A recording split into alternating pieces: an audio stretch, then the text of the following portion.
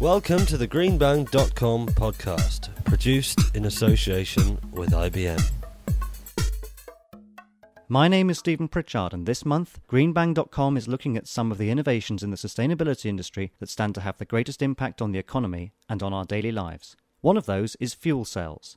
The European Commission has just said that hydrogen cars could halve carbon emissions by 2050. That's an ambitious statement, but 2050 is a long way off, not least as the first production fuel cell cars are slated to hit the road next year.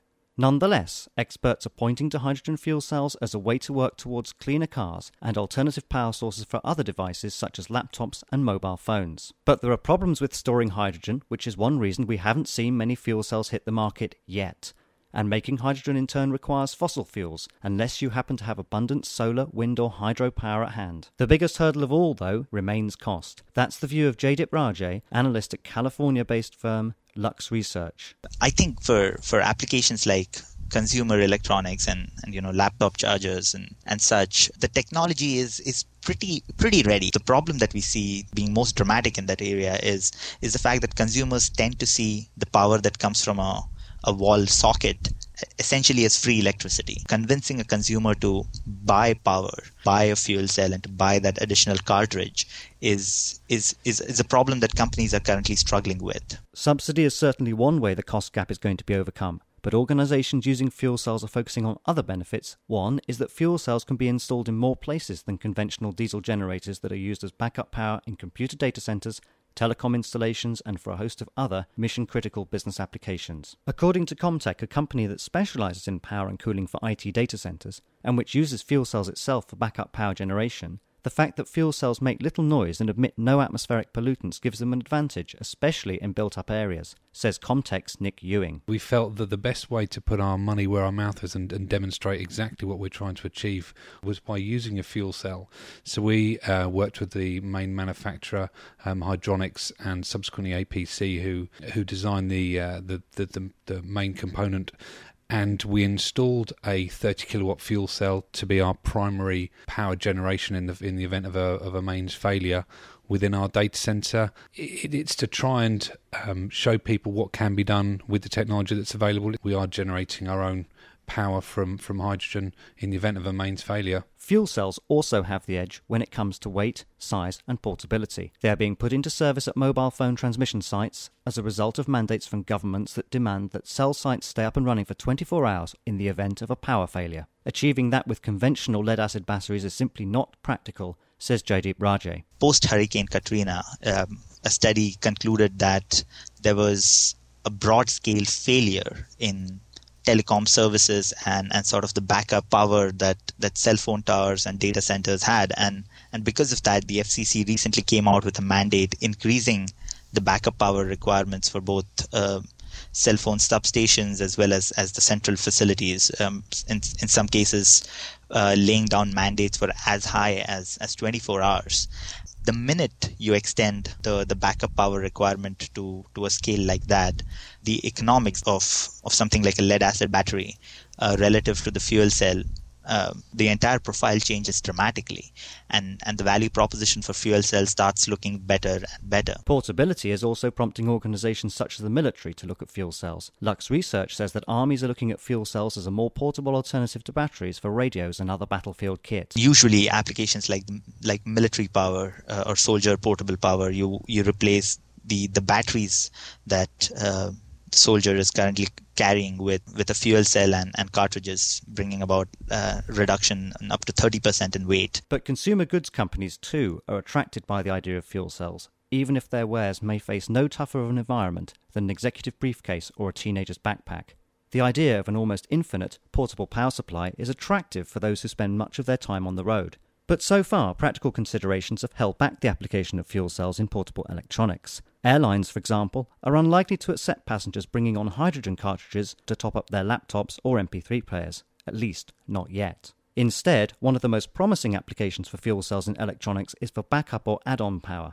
That's the view of Scandinavian clean tech entrepreneur Bjorn Westerholm of company MyFC. The industry and the terminal portable industry, it actually ships about 200 million products to end users every month It's quite complicated to match into a phone basically with fuel cells. So the approach that we have taken is to have our own form factor in chargers for mobile phones or for laptops, and show it works, and having the ability to have a energy density maybe 10 times better than the lithium-ion have today. But Westerholm also thinks that manufacturers will develop devices with fuel cells built in time. We have a power gap in the industry today. A couple of years back, we didn't have the problem of, going and doing recharge on the laptop or the mobile phone that we have all the time. Today, it's a latent problem, and power users feel it's not meeting the power ranges that we have today in the terminals are not meeting basically the needs that we have from a day-to-day business standpoint of view.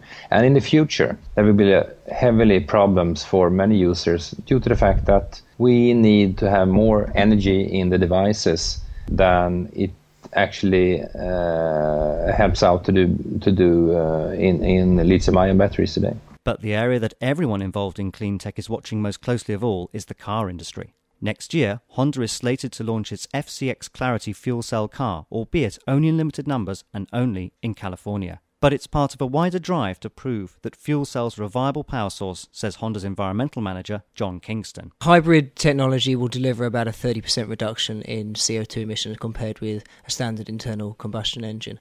Fuel cell technology will deliver zero emission driving.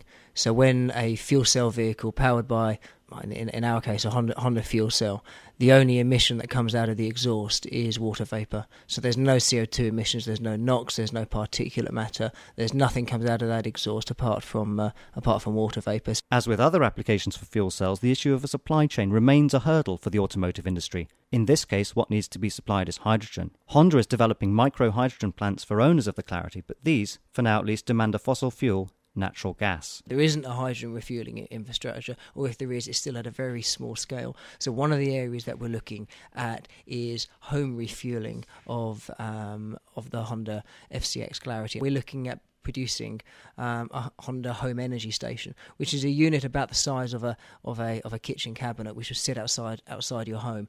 It's connected to your domestic gas supply, so it's powered by natural gas. The natural gas will go into the home energy station. We use a steaming process to extract hydrogen from that natural gas. The hydrogen is compressed in the home energy station and allows you to refuel your fuel cell vehicle at home. Within that home energy station is a Honda fuel cell. So the hydrogen that we extract from the natural gas is also put through the fuel cell, which will produce electricity for your home. So there'll be a domestic electricity provided for your home. That whole process gives off heat, and that heat is captured and will heat your domestic water. Other fuel cell applications are also being held back by the lack of infrastructure. Comtech relies on the delivery of hydrogen canisters to its data centre by truck, admits Nick Ewing. Whilst we say it's environmentally friendly until someone develops a dieselless lorry that can deliver hydrogen to us it's still going to be a little bit less friendly than we would expect. The technology itself is developing as fast as the automotive industry, I think, can develop. Hydrogen will become more available, and the whole balance of power between fuel cell and diesel will start to shift slightly to create an equilibrium, which will give us a better excuse for using hydrogen and fuel cells, I think. And the environmental benefits or potential benefits of fuel cells means that scientists and entrepreneurs continue to innovate in the field, and it continues to attract investment. In fact, fuel cells attract more venture capital funds than battery technology right now, and that's just one reason fuel cells are bound to be big, says Jaideep Rajay at Lux Research. If you look at fuel cells in general, they've received significant venture capital investment over the last 10 years. It was about $28 million in 1997 to about $205-6 million in 2007. Essentially, the venture capital funding in fuel cells has outranked batteries. So fuel cells on the whole are getting a lot of interest from the venture capital community, and as well as sort of the public markets. But amongst fuel cells, the stationary power applications are the ones that are most consistently funded. Electronics and transportation are also growing pretty fast in terms of areas where funding is going. And investment and commercial interest will only continue to grow, Rajay says. This was Stephen Pritchard reporting for Greenbang.com. This podcast was produced in association with IBM.